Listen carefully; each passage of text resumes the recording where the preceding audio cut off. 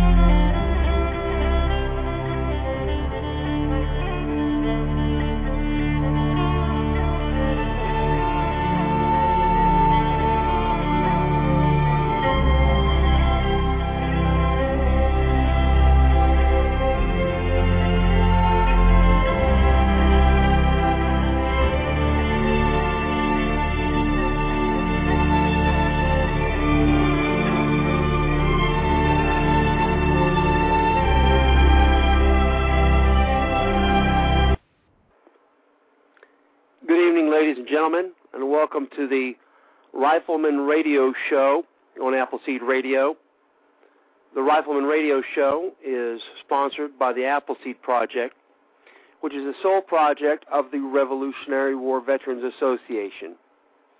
The Revolutionary War Veterans Association is dedicated to teaching the absolute best fundamentals of rifle marksmanship program in the United States today.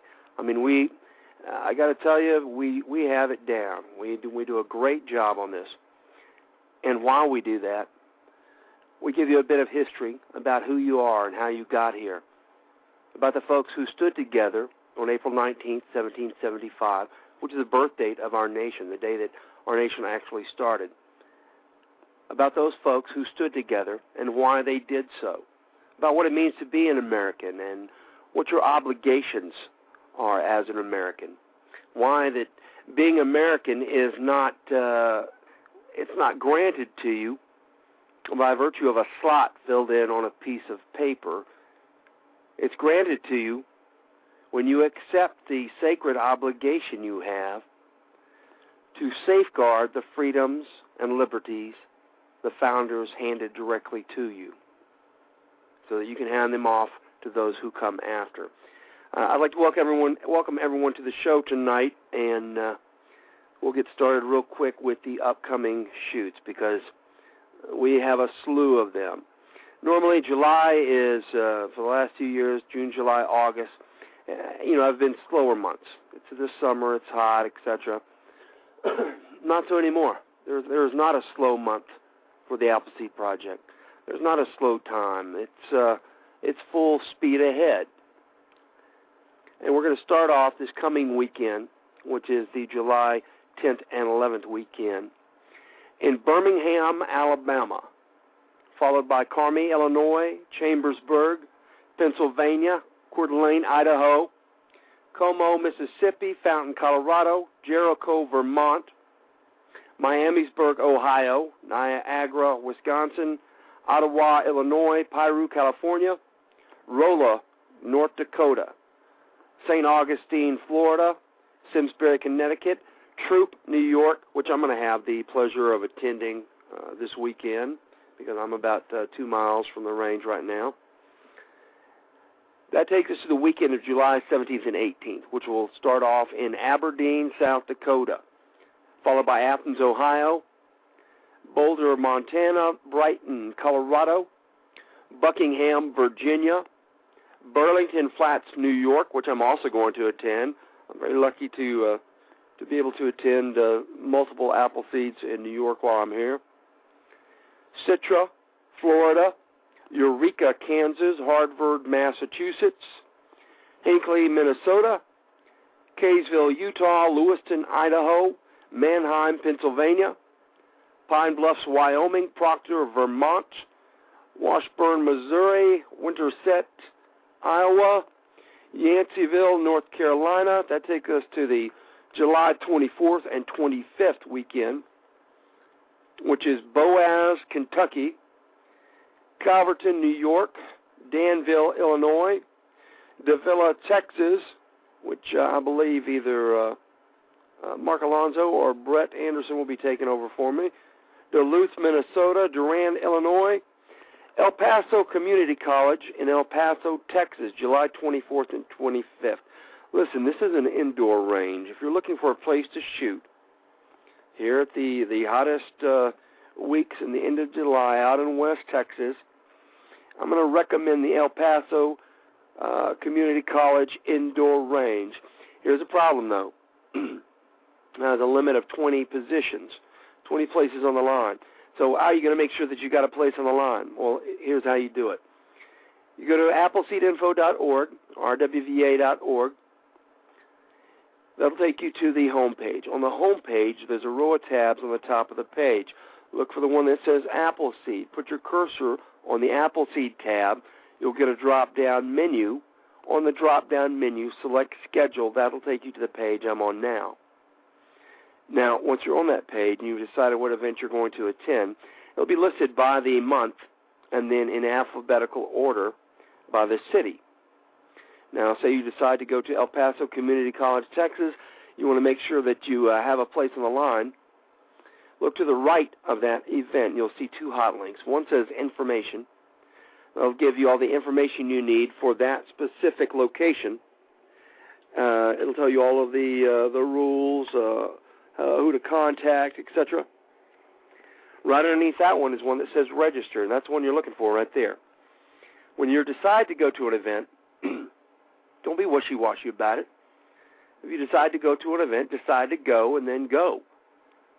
Make sure you have a place on the line. You register. Go to that hot link that says Register. Click on that. That'll take you to our Eventbrite page. That's the third-party software that does the registrations for us. Go ahead and pre-register for the event. You know, it does a couple of things. One, it makes sure that you have a place on the line. There's no guarantee that you're going to get our place on the line by walking on at the last minute. Hawkhaven has sent me a PM with a list of examples of why this is true. I'll read them to you in just a minute. So it'll guarantee that you have a place on the line, but not only that, it also helps the program. You know, we're not doing one event in Texas and one in Arkansas next weekend. We've got them spread out across the United States. Everywhere you look, we've got events going. For all of those events, we've got to have instructors. We've got to have airline tickets. We've got to have hotels. We need to make sure that we get the right amount of supplies for the shoot to the shoot. So there's a lot of planning that needs to be done, and a lot of what we're basing that on is how many people are going to the event. If there's 20 folks going to the event, then we don't need to send as many instructors or supplies as there are if there's 45. So this helps us a great deal in making sure that we have the right amount of instructors, we have the right amount of airline tickets and hotel rooms and rental cars, etc. Because we're doing this all on a shoestring. You know, $70 for a weekend of shooting, you're not going to find that anywhere except at the Appleseed Project. Everywhere else you can expect to pay between 5 and 10 times that amount.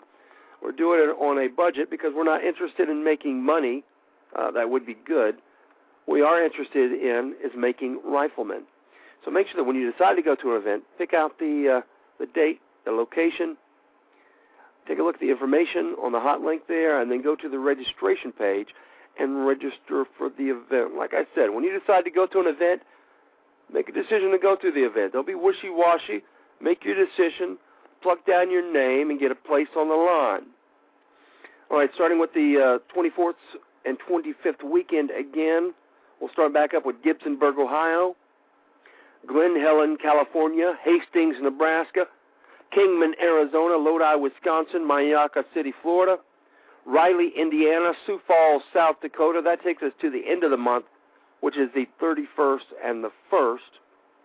That starts off in Castle Rock, Washington, followed by Cedar City, Utah, Colebrook, Connecticut, Elk River, Minnesota, Enfield, New Hampshire, Farragut, Iowa, Fresno, California, Hernando County, Florida, Humansville, Missouri, Mobile, Alabama, Racine, Wisconsin, Ramseur, North Carolina, Salem, Ohio, Santa Barbara, California, and Waterman, Illinois. That takes us a full month ahead. All right, I see that the chat room is filling up, which is great because there are a lot of Appleseed folks that follow the program on the online chat, and if you have questions that you'd like to get the answers to, that's a good place to do it. We've got a lot of instructors, a lot of staff members there. Our guest tonight is going to be Jack Spirko from the Survival Podcast. Jack has been our guest before, and he's an absolutely great guest. He's a great host of his show, and I don't think I've ever seen a show before where a man was able to get in as much information in a 1-hour time slot as he does. I'm telling you, there's very little chafe at all in that show. Every single nugget that comes out of there is well worth your attention. And Jack's going to be on in just a second. And he also has some special offers and stuff that he's giving to you folks tonight. And I'll let him tell you about them when he comes on. First thing I want to do, though, before that is tell folks that, we're chugging along. The summer program is going great. We have the additions now. I'm sure that you guys know that the folks in the program have been working hard on promoting. That's one of the areas that we always feel like everybody else is doing that job, the job of promotions. So a lot of folks don't feel that it's that pressing to them. Everybody's an Appleseed ambassador. Everybody is an Appleseed spokesman and an Appleseed recruiter. But a lot of times folks feel like that somebody else is doing that job. And I want to make sure everyone understands that job belongs to every single person in the program. You don't have to be an instructor, a red hat, a senior instructor, a master instructor. You don't even have to be a member. All you have to do is get that info in your ear that the Appleseed program and the message that we give folks is one that could quite possibly affect the future of our nation. All you have to do is understand that, and that gives you license to tell other people about the project and get them involved. So please make sure you're doing that. And I wanted to make sure that folks knew that there is now an Appleseed billboard on Interstate 35 in Texas, 14 feet by 48 feet wide, 24-hour illumination, and it's one of just the first of many across the nation, going up across the United States. Within the week, we should have billboards in Indiana. Within 2 weeks, we should have billboards in California, Ohio, Illinois. Within 4 weeks, we should have billboards in Florida, up along the East Coast, and then whatever else the next states are. But very soon, we will have billboards up in just about every state. And And a lot of folks have worked real hard on this, and I want to thank them. We've got a lot of folks in WL3 that are working very hard to smooth out the wrinkles in the Appleseed program, and I just want to remind you to give them any and all assistance that you can.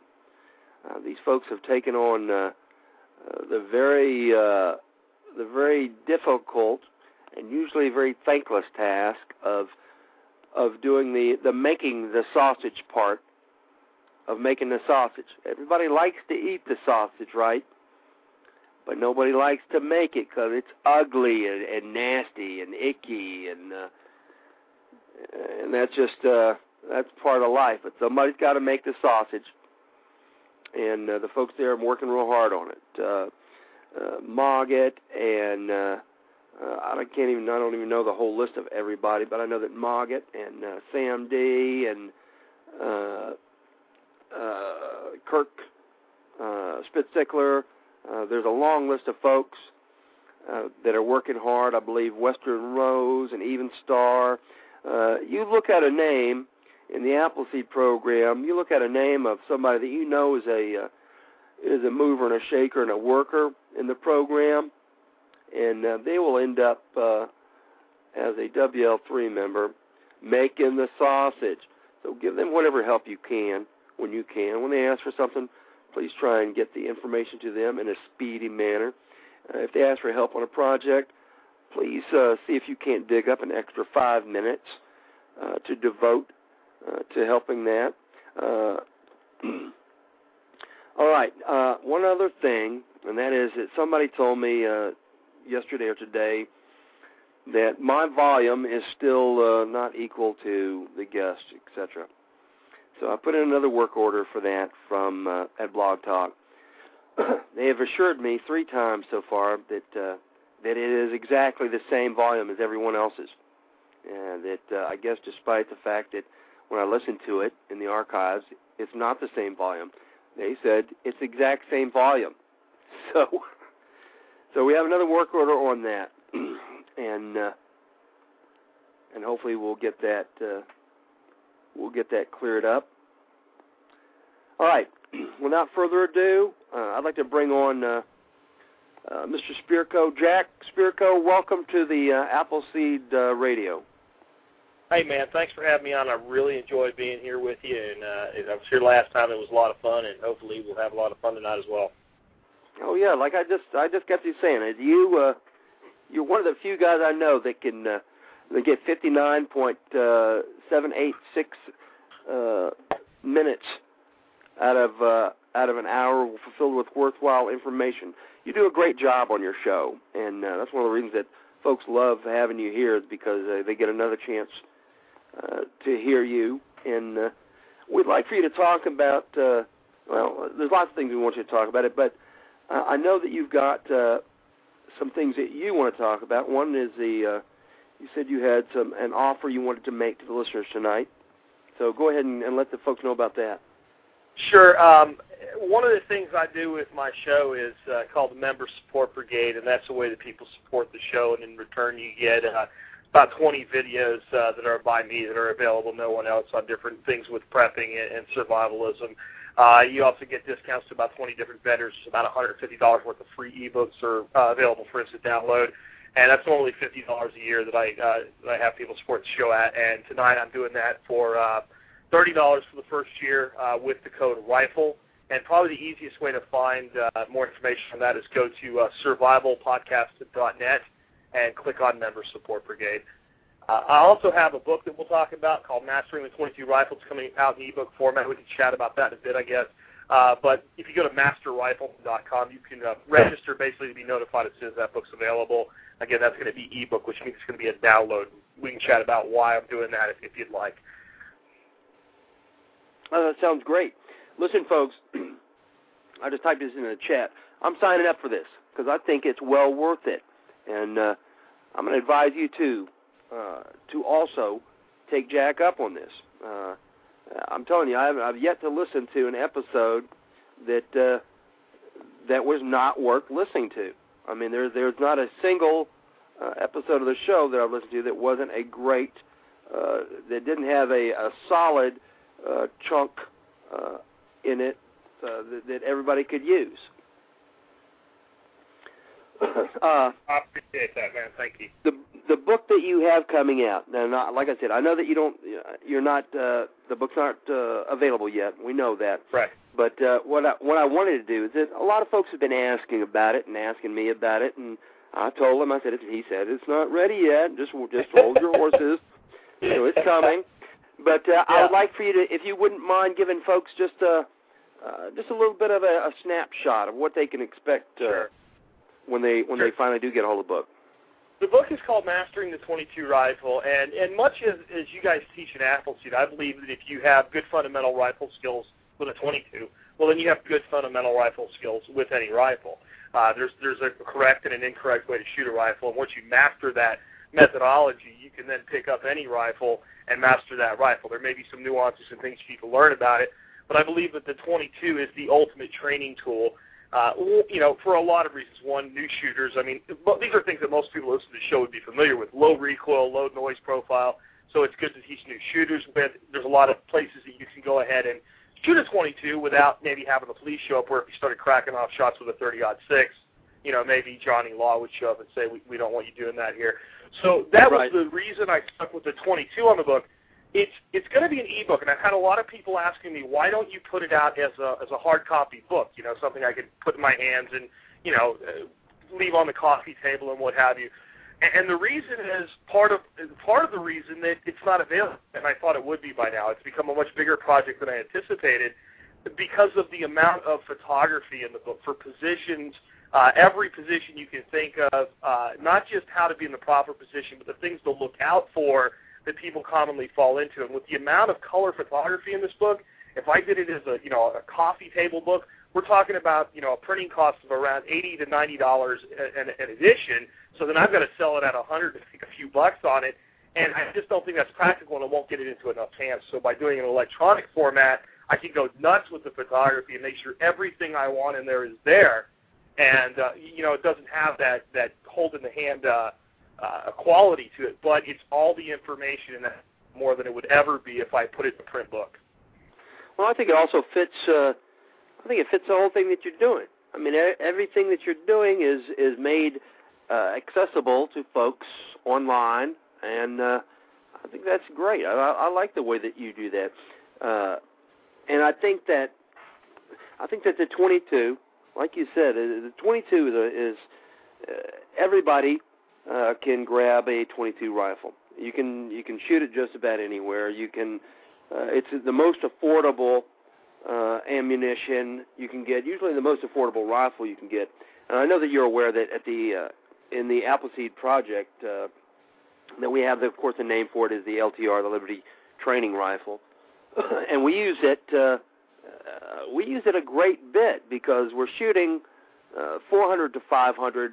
And sometimes plus rounds per a weekend at an event.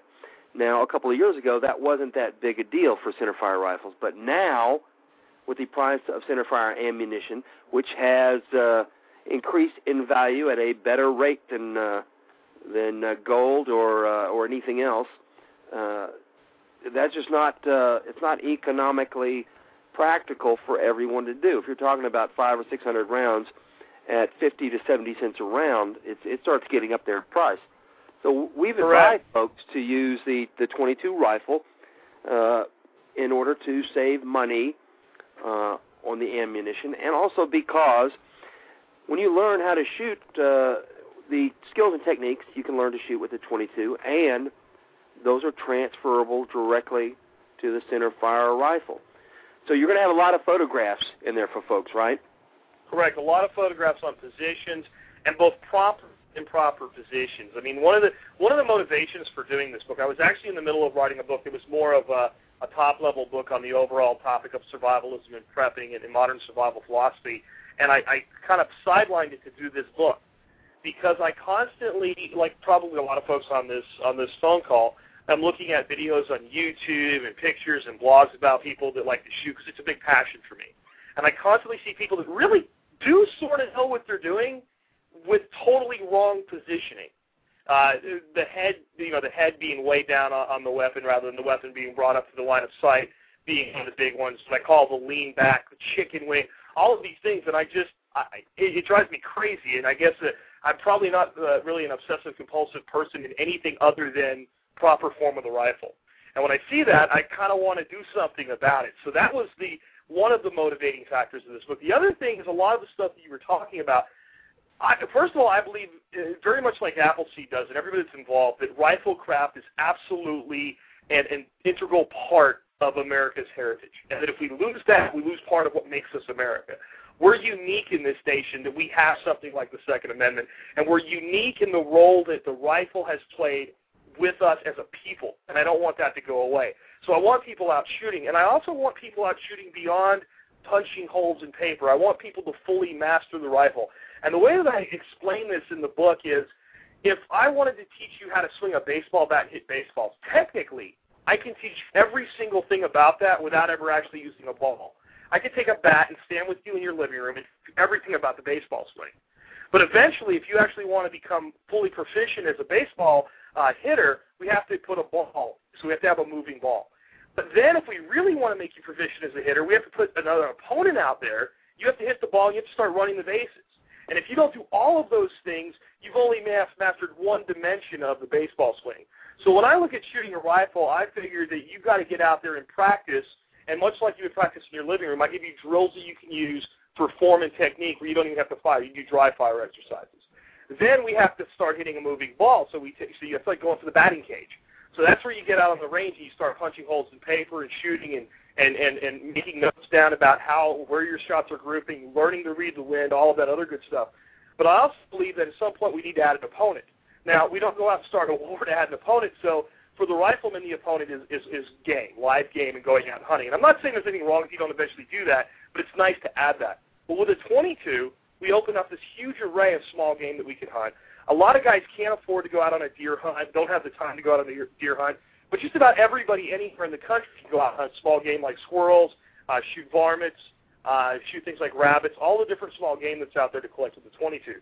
Well, the interesting thing is, just like I can teach you how to shoot a .22, and you can take that skill and transfer it over to shooting a .30-06 or a .308 or an AR platform with any of the calibers that are available there, I can teach you how to hunt squirrels, and I can teach you how to clean a squirrel, and you know everything you really need to know how to do to go out and hunt and process deer. Now, there's nuances, there's differences. Squirrels, you don't have to worry about the wind so much with scent like you do with the deer, but the basic mechanics of how you skin a squirrel are the same basic mechanics of how you skin a deer.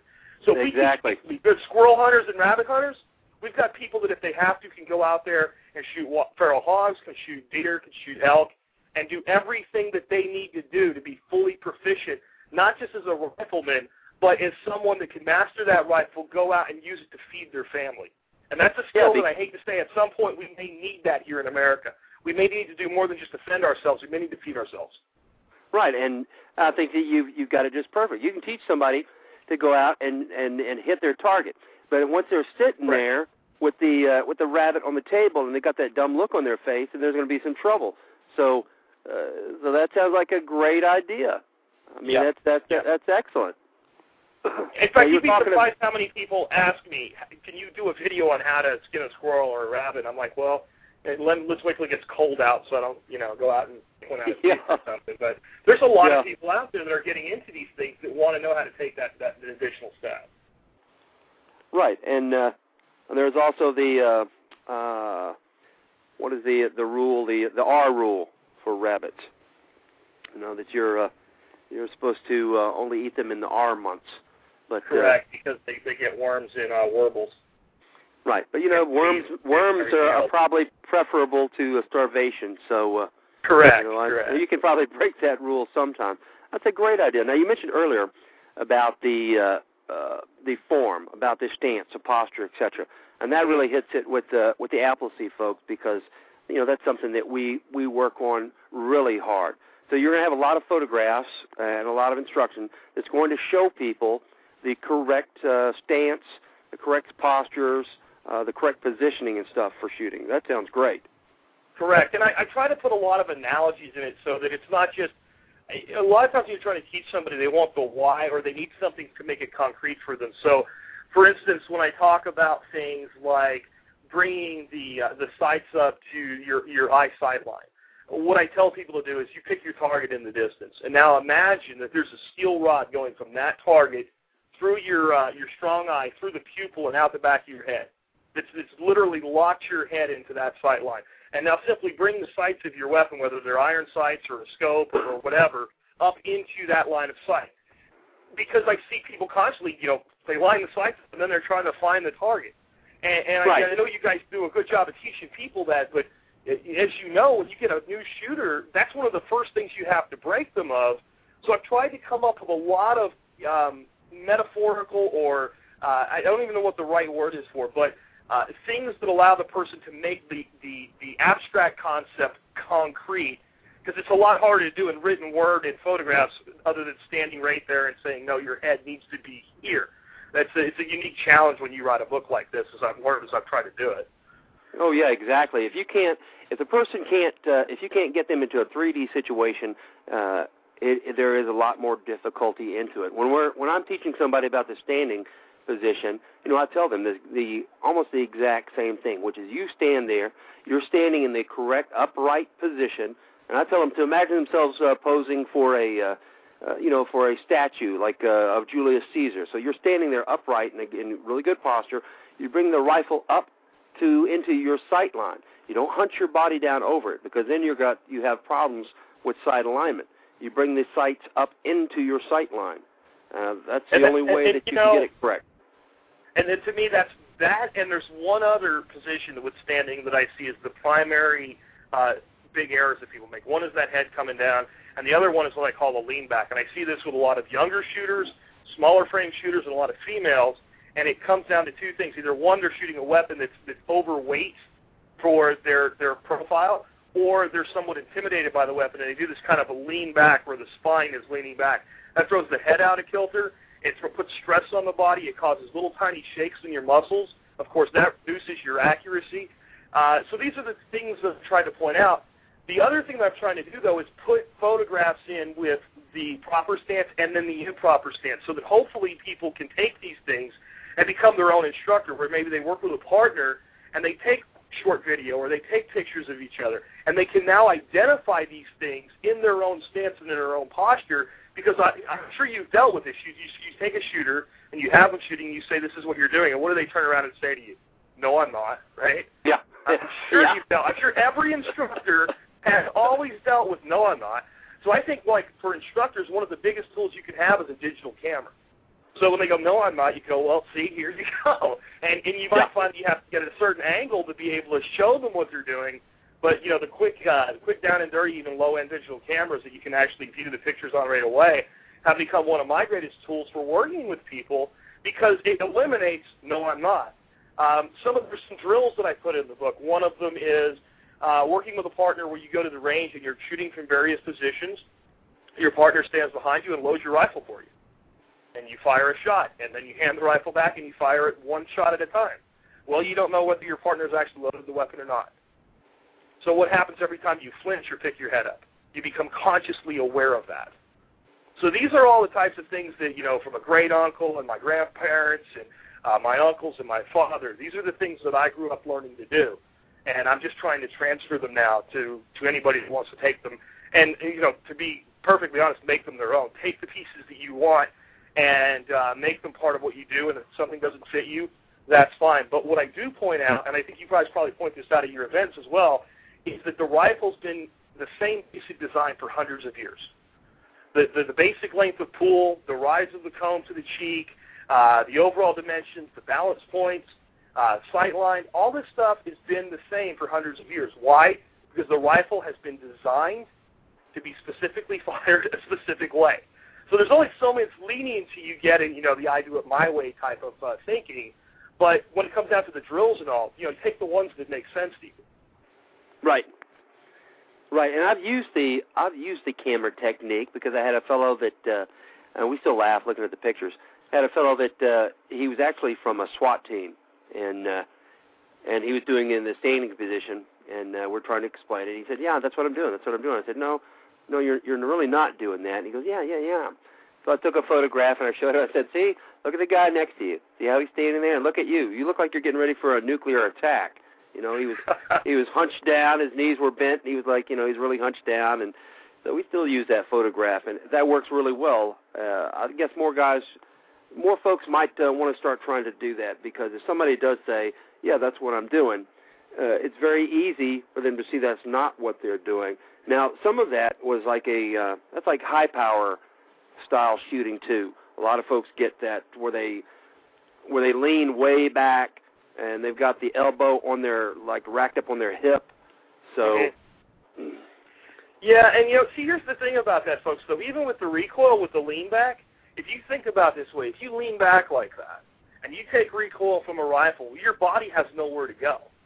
And that means 100% of the energy from the recoil of that rifle, and you get into shooting, your higher magnum calibers or heavy shotgun loads, that transfers into your body.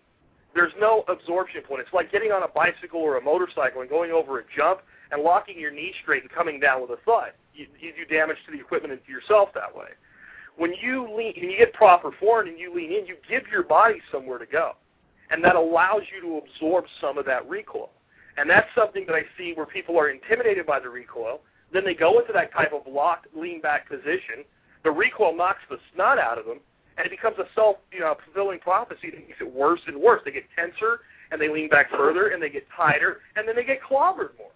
And you take them and just lean forward a couple inches and allow your body to be what it is, which is a giant shock absorber. When we jump off a staircase, we don't land flat-footed. We instinctively know to absorb the energy. Well, you do the same thing with a rifle.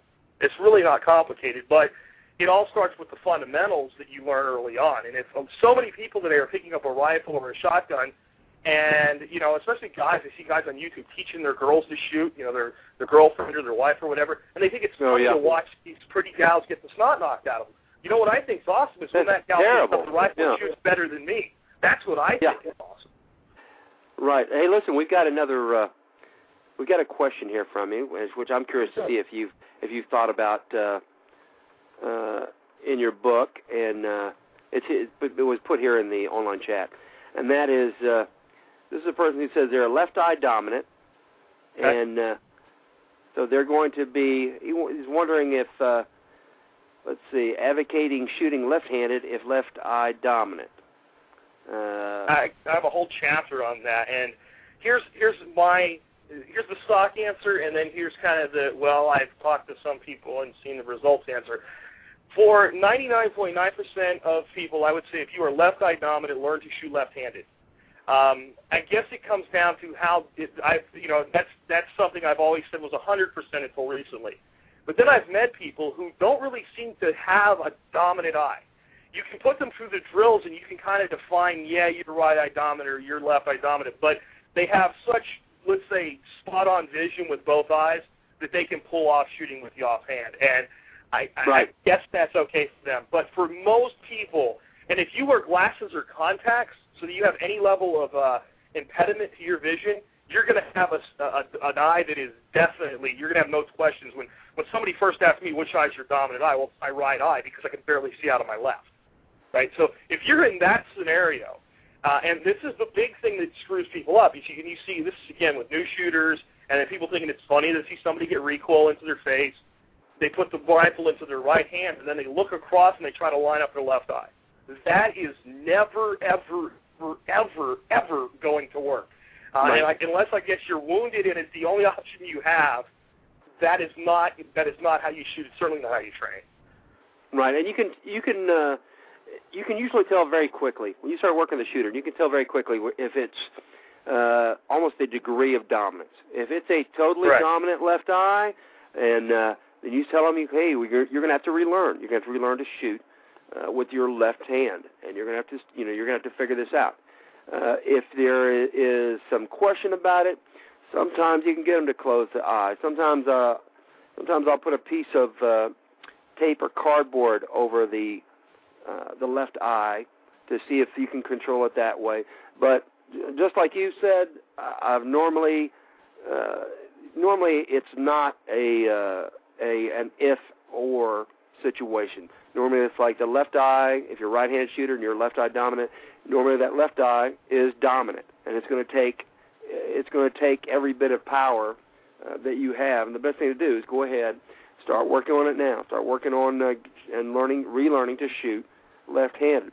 And when folks do that, I mean, it's not like they're having to completely relearn everything. All they're really after just like an hour or so, they're pretty much in the swing of it.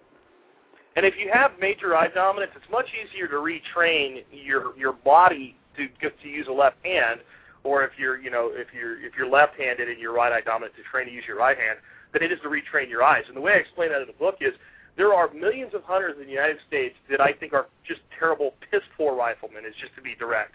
Most of them hunt in box blinds under feeders. The feeder's exactly 75 or 100 yards away from the blind. The feeder goes off, the deer run in, they pick one, and they shoot one, and they do it every year. And to be fair to them, every year they fire the gun one time, and a deer goes down. Right? So at least they hit their target. Now, their form is crap. If you put them offhand, they would have trouble hitting a grapefruit at 25 yards with a 22. But they hit a deer. Why? Because in spite of how crappy their form is, the most important thing to being able to hit your target is being able to see it properly. So when you look at eye dominance, you have to think about that. Your vision is the most important fundamental to you being able to consistently hit a target. Without the vision, no matter how rock solid you are, you're rock solid and you're pointing 90 degrees in the wrong direction. You're not going to hit anything. So the vision is where everything keys off of. Right, exactly. And where that is part of our instruction when we're talking about these 6 steps to firing the shot, we're telling folks the same thing whenever they're focusing on their sights, and that is whenever you're looking at your rear sight and your front sight and your target, you have 3 things that we're asking you to consider. But your eye only has one focal plane that it can actually stay on. You can look around you. You can see all the different things at different distances, but you're not going to be able to really focus on something until you give your eye the command to focus on that specific item, which is at a specific distance. So we're giving folks the 3 things they need to consider, and we're asking them what the most important thing for them to consider is, and that's going to be the front sight. You have to focus your eye on the front sight in order to hit your target. I can guarantee you, if your front sight isn't on that target, I don't care what else you're doing right, it ain't going to hit it. If you see the target, if the target is a little bit blurry, a little bit out of shape, if that crystal clear front sight is positioned correctly right there in the center of that little bit out of focus, out of shape, blurry spot, it's going to hit in the center of that out of shape, blurry little spot. So having understanding your sight is important. I see some folks in the chat room right now saying, well, I'm X dominant and I can shoot with the other hand, and one of those folks said, if you can do it, great. But my point has always been, but if you don't try, you'll never know how much better you could shoot. Right. And I think that there's a lot of people that shortchange themselves and might be able to tighten groups up to it. It doesn't mean that you're not proficient. I mean, I wish to God I had 20/20 vision in both eyes instead of 2200 in my left, right? For me, shooting with my left eye, it's not an option, glasses or not. I'm legally blind in it. So I wish I could be like those people that say that. But I can also tell you from working with countless shooters over the years that when you get a person shooting with the dominant eye in the in the hand that matches that dominant eye, they eventually shoot better than themselves prior to that. And that's what mastery is all about. It's about right. And listen, since we're talking about this, go ahead.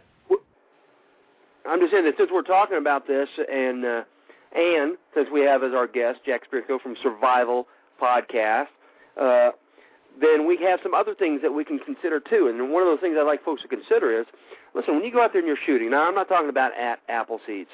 At Appleseeds, we'd like you to get your stuff figured out and work on it and work on mastering your technique and and work on the skills that we give you there.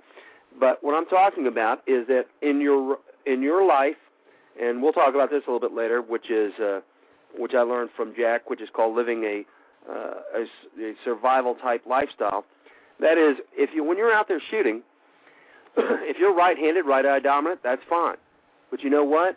there's lots of different things that could come along in your life to change that, and some of them could happen immediately, instantly. So you better take a few minutes every now and then to put, if you're right-handed, right-eye dominant, you better take a few minutes every now and then to put that buttstock in your left shoulder and use your left eye, and let's see how good you do then, because at some point your survival may depend on that. So you better start understanding what it takes to master switching from one shoulder to the other, one eye to the other, and see how that works. And you may be in a situation where you're like me and you're blind in an eye, and then you learn to shoot as instinctively as possible at certain distances because with some practice, it's reasonable to be able to hit, especially in a defensive situation, man-sized targets out to ranges of 20 yards with instinctive shooting. It's probably not the best idea, but as you just stated, there are times when circumstances take away the opportunity to do things the way we train to do them all the time. So we need to train to do things in ways that are not, let's say, optimum, because usually the field takes away optimum. We can train to shoot offhand perfect, and we can have that standing offhand position mastered. And even something as mundane as shooting a squirrel that's decided to go up a tree and leave us a quarter inch of its head to be seen coming through the Y, and we're standing on a 45-degree bank that's covered in slate. If it's something that mundane, or it's a defensive situation where our life depends on it, either way, we focus on that proper 100% correct fundamental so that we can adapt to the non-perfect situation that is the real world. I've had this debate with some folks that I've met through some other channels that are from the former Soviet Union that trained with the Russian Spetsnaz troops. And what they've said is that our form here in the United States is too much of a concrete, solid form. And I don't think that, because they only see training films and stuff like that, they don't get that concrete, solid form is all about adaptation. But you have to have somewhere that you're centered from so that you can move out to, because that will be you're adapting only as much as you need to for the specific situation, if that makes sense. Oh, yeah. It makes a huge amount of sense. And I've heard that before, too, from kind of the same venues, which always surprised me because if there was anybody ever usually that personified or that exemplified exactly what they were saying, it was the Soviets, which had they've never really had the lead from the bottom up. Correct. Theory that the U.S. has had. It's always been a top-down situation there. I know it's different for the Spetsnaz and for the other folks, but I think that we have a really good.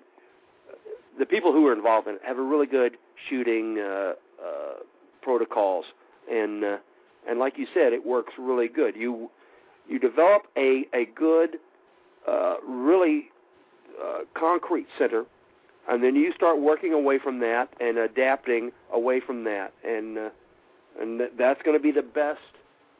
That's going to be your best situation. I agree completely. And I also think that we need to, as a people, realize how important these things really are. And I know I'm kind of preaching to the choir here, but whenever I listen to your show or I look at what you guys are doing, I see a whole lot of motivation to go out and share this with others. And kind of in that vein, I think it's important that you guys are great about telling the story of the history of America. Lexington and Greene, for instance, and all that other great stuff. And that's important. But it's also important that people just get that even outside of war, even outside of independence, even outside of revolution, that there would not be the America that we know today if it was not for the fact that the average American for over 200 years knew how to pick up a rifle and use it. And I think we're losing that. We are freaking losing that today, folks. People have lost touch with that reality. We have people saying nonsensical crap that are of the gun control crowds, like you don't need a gun. And my response to that is, well, you don't need a freaking Lexus. But I don't begrudge your right to drive one. And it's your property, so I'm not about to go try to take it away from you. So maybe I don't, in your mind, need, my 1917 Enfield that was brought back from World War I, but you damn well aren't getting your hands on it. It's my property. And whether you agree with it or not, we live in a nation that recognizes my right to own it. And that's huge as well, for now. But the way we get that right is for people to understand how important that ownership has been to making us who the hell we are. I don't want to be France or Great Britain or Belgium. I don't care to be one of those nations. If I did, I would go there. And I hate to sound like a jerk, but I feel like the people that tell me all the time we should be more like them, they should get their butts up and go there. Exactly. Like that in the world. This nation is, whether, we make mistakes. I'm not arrogant in my nationalism. We've done some really dumb things over the years, and we've done some really great things. But when you add it all up together, there is no nation that has made the contributions to the world in the last 200 years that the United States has.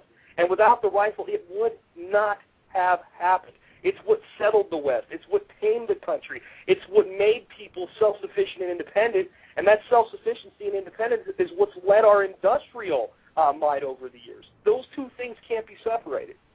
I know it's not really what you probably want to talk about, but I mean, it drives me nuts to see some of the.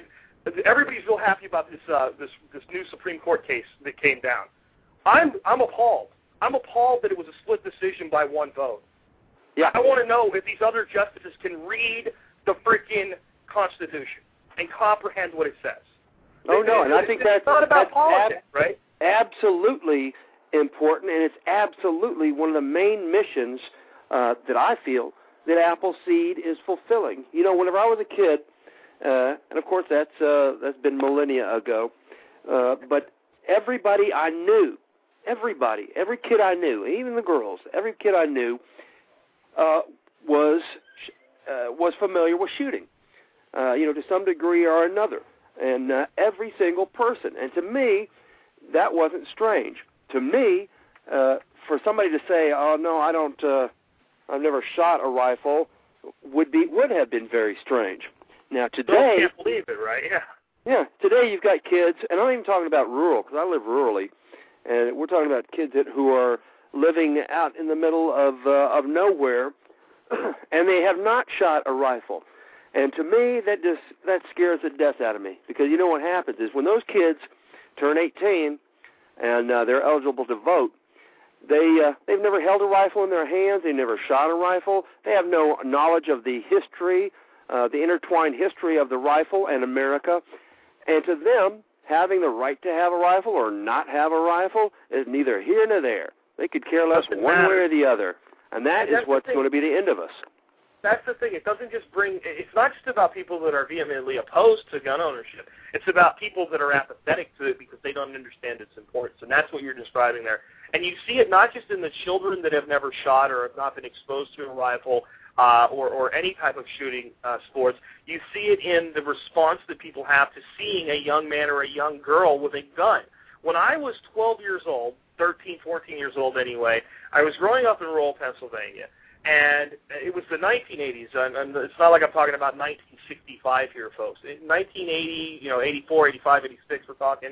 And I would take my little Marlin 25 and a box of shells that I would mow grass to afford, and I would go up to this little place called Pine Hill Mountain right behind our house. And I would walk through kind of this little small neighborhood area to get there. And, of course, I wouldn't load my rifle or anything generally in that situation, and you're crossing roads and all. You follow proper firearm safety. But if any neighbor responded in any way, it was usually somebody waving real fast, like, come here, and it was like a neighbor that had a groundhog in their garden that they wanted shot. Today, exactly. in that same place, the frickin' ATF would be called if the same age child was walking across the street on their way to proper shooting. They would freak out. The kid and the parents would end up in jail. Homeland Security would be involved. It would be, and there's joke emails going around it, but it's not a joke, folks. This stuff really happens. There was just a kid sent home from school. I don't know if you guys heard about this or not. They had a project to do in school. He put toy soldiers, the little 2-inch ones, like the little ones we used to Army Man guys, glued them to a camouflage hat. They sent him home because the soldiers had guns, and it violated the zero tolerance policy of the school of having no guns, including toy guns. Now, everybody with a brain, except the people educating these children, understands the reason for that rule. If you take one of these things like an airsoft an M9 and you put that into a backpack and Johnny takes that to school, it can cause an absolute hysterical event, right? Because no one knows if it's real or not, and you've got to assume it is. But there's no way that we can mistake a 2-millimeter rifle in the hands of a 2-inch plastic army soldier for a real weapon.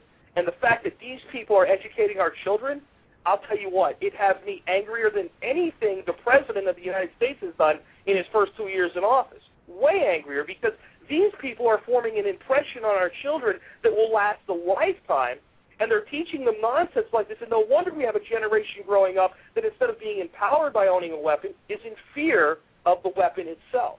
That the weapon is the danger, not the person behind it, but the weapon. There's a blog, I can't remember where, but this guy's got a webcam on a rifle sitting in a corner, and it's been there for like 10 years, and the camera's been there for 10 years, and he's like, it's loaded, and he's like, we're waiting for this rifle to do something. And it makes a good point. It makes a great point, We're waiting for this rifle to commit a crime. It's loaded. It's an assault weapon, quote unquote. It's everything that it's not supposed to be. Look, I even have a bayonet attached to it, and yet for 10 years it's done nothing to harm anyone. And I don't know if I put my weapon on video camera, but I think he's got a pretty secure setup. But that's reality. But our children are actually in fear of guns. One young man I took shooting about 10 years ago came into my home. He's a good friend of my son's, and I was doing some reloading.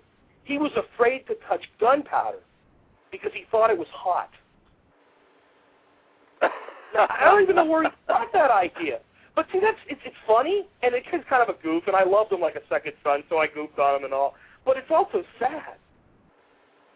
Oh, yeah, you burn your hand by touching inert gunpowder. So, that's what we're up against, folks. That's why stuff like you guys do at Appleseed is so important. That's why teaching people the truth about guns is important, and making sure that shooting stays part of American life. Without that, I talk a lot in my show about prepping and being a survivor and dealing with anything from a small disaster to a major disaster to breakdown of society. But if we don't preserve who we are as a people and as families, what are we surviving for? And to me, those things don't get separated very easily. Right. And, you made a great point. And I'm telling you, the media is on top of this, completely.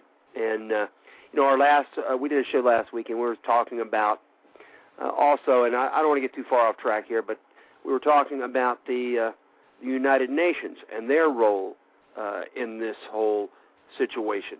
But the media, of course, is absolutely to blame because they want you to think, and they've done a great job of it, that any time you see a photograph, if you see a white guy, or even worse, two white guys, and they both have firearms, they're domestic terrorists.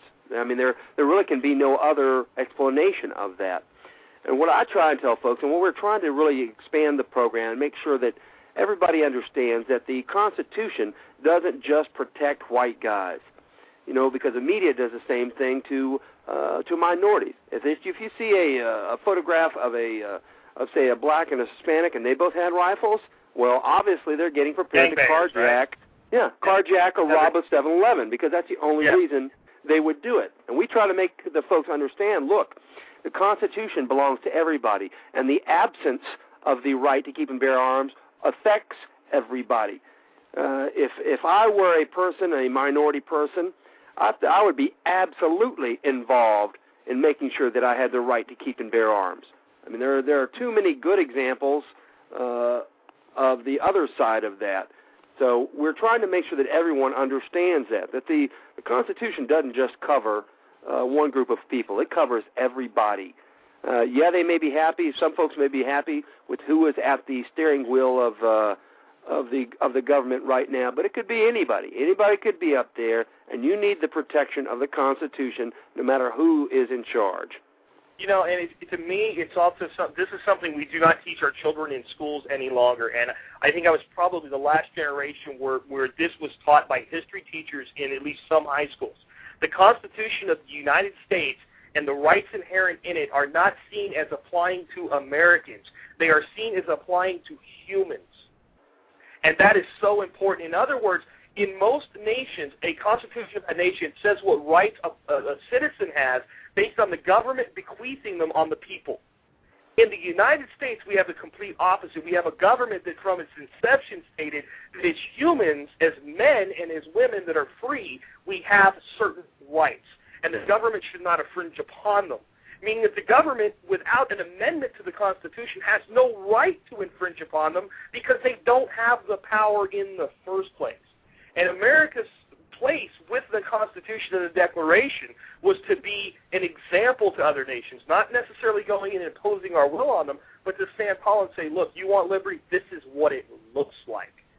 And so when we hear things like, well, we're not going to apply the Constitution to this person because they're from a different country, I'm sorry, bullshit. Right? Because if it doesn't apply to everybody, it doesn't apply to anybody. There is no selective application of inherent civil human rights. And the media always likes to point back to the black spots on American history with things like slavery.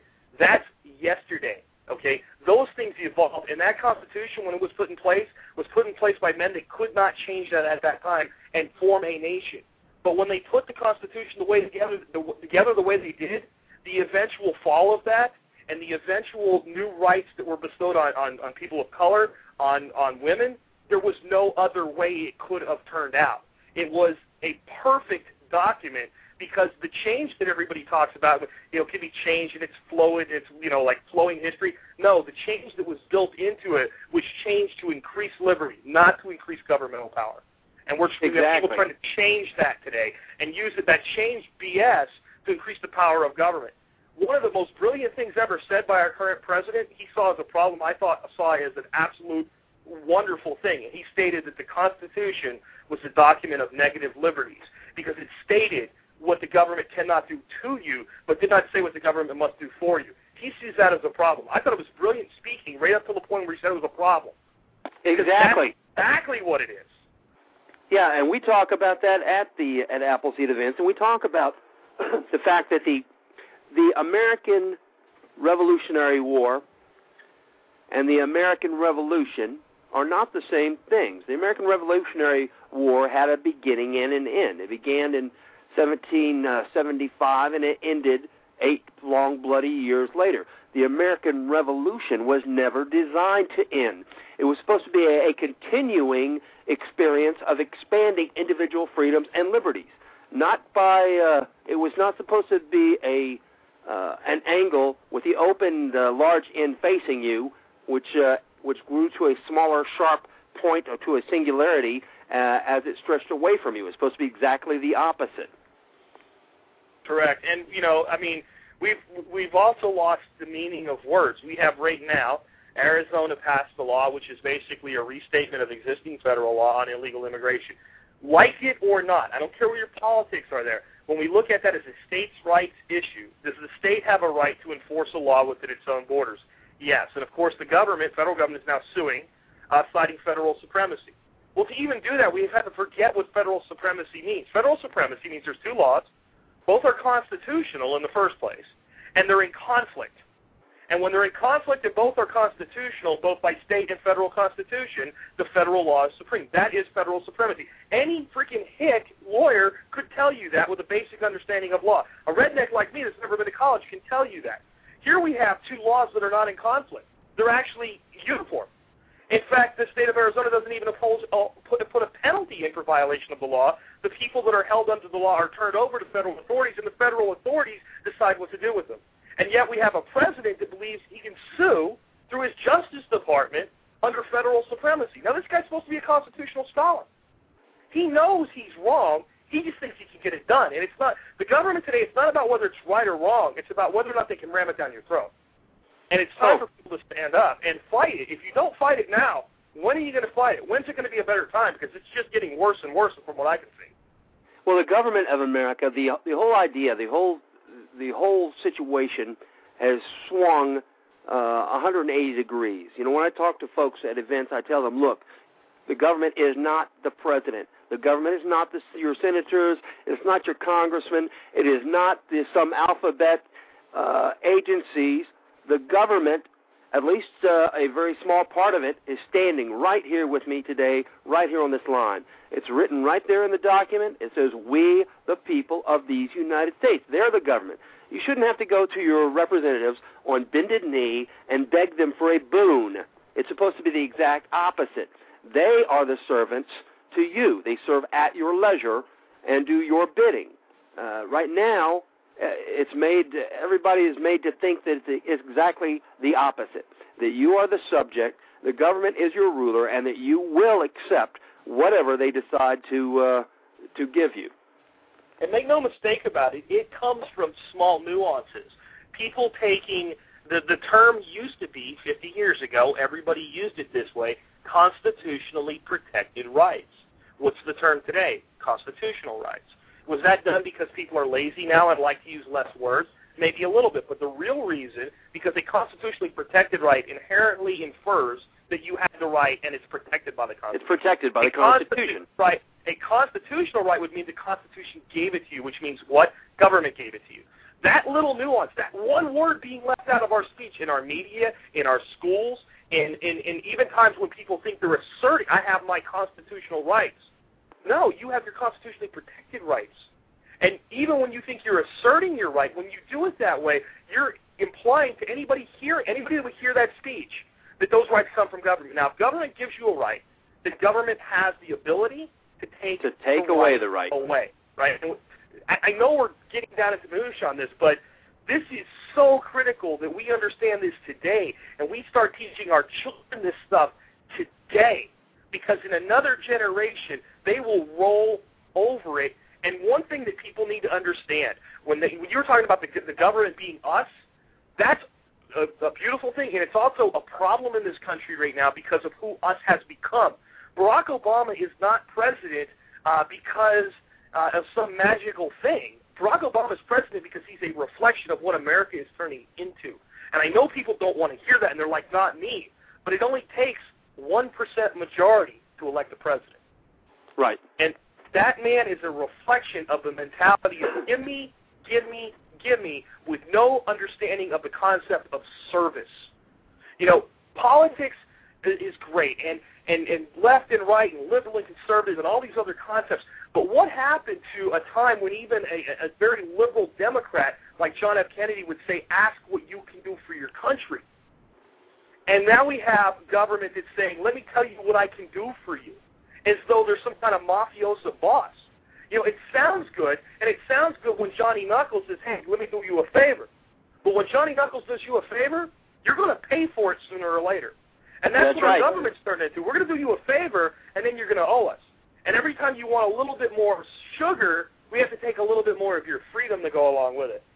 And like I said, I think if you want that, there's France, there's Germany, there's Greece. So you see how that's working out. You know, there's Portugal. Oh, we'll see how that was working out. You know, I mean, these things have been tried, and they always fail.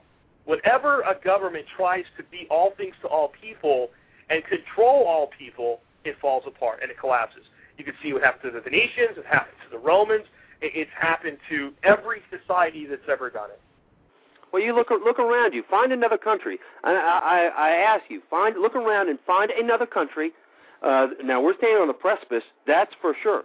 But look around you, find another country that's doing a better job than us, and there is not one. There is not one, unless it's a little tiny country of 1 million or less people with a huge economy. Or if it's a country, if you look at the country that's doing the best right now, it's always done very well for itself through wars, it's been Switzerland. And they do have a lot of socialism in Switzerland. But every man in Switzerland owns a gun because his government gave it to him and trained him how to use it. And not the socialism side of Switzerland, but the way that Switzerland is run as a nation, the neutrality, the staying out of other people's affairs, that's the way our founders set this country up to be. So if you can find a country that in any way is doing okay, again, like you said, they're small enough to be able to do that. You see a country that has some things that we should be doing that we're not doing, and some things that our founders saw as being the way that we should function. So, yeah, you can find it, but you can only find little pockets of it. You also have to look at this. You can say that, well, it's working for France, it's working for Germany. Yeah, well, what if we didn't have this thing called NATO, and our government was now spending the rest of the world on its military to protect them, so that they had to then turn around and fit the bill to pay for that stuff themselves? What if all these countries with socialized medicine that are getting their drugs for half of what we pay for them didn't have us as the sugar daddy paying for the research, development, distribution, so that they could buy them at a discount through their government controls? Take away the United States, and anywhere where it's working at all falls apart. That's right. That's exactly right. It's dead in a right. day. It's dead in a day, folks. And I know that it's going to bother some people to hear things like that. But if you look at the one thing that never lies to us is mathematics. 2 and 2 is 4. No matter how many times you look at it, no matter how many ways you try to skin it, you break the 2s into 1s and put 4 1s together, you're back to 4. You know, you can play all you want with algebra, but if there's 2 and 2 together, it's 4. So math doesn't lie. So when we look at the economies of these nations and we look at what we spend on military and we say, well, this guy's our ally and we're taking care of them, you take away our component, make them pay for it themselves, and they're bankrupt. And then if you take away how much subsidization goes on because of what we do with drug companies and medical research in this nation and make them pay for their own portion of it without us paying a disproportionate share, and they're bankrupt. And you put the two together, and they're double bankrupt. Unfortunately, we're bankrupt today. And that's why I do my show, and I think people need to be prepared because our government is in one of the most self-destructive modes I've ever seen any entity ever in. If our government was a public company, everybody running it would be in jail today for what they're doing. If any public company did this, they would go to jail. They would permanently be bankrupt. You know, and make Enron look like a joke. You've got a situation, and you know, a lot of people they want to jump up, down, and scream, but America is a democracy, and it's not a democracy. And you know, everyone has heard the old joke about democracy being 2 wolves and a sheep trying to decide what to have for dinner, or voting what to have for dinner. Right. That is the problem with democracy, and the problem that we're facing right now is we're right on that tipping point where enough people in America have decided, they've come onto this golden notion that if they vote for themselves, if they vote to get a paycheck without working, and enough of them vote for it, then that's what they'll get. That's right where they are. That's right where we are right now. Our founders warned us about that. Franklin said, when the people of this nation realize that they can vote themselves money from the Treasury, the republic will fall. That's it. And what the government has tried to do is build a sector of the economy where at least half of the people work for the government.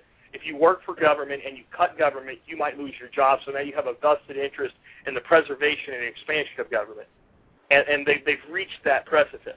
And with things like taking over health care and you start linking private sector jobs into serving the public sector, we're going to be at the point where we're at about 66% of this economy directly tied to government employment.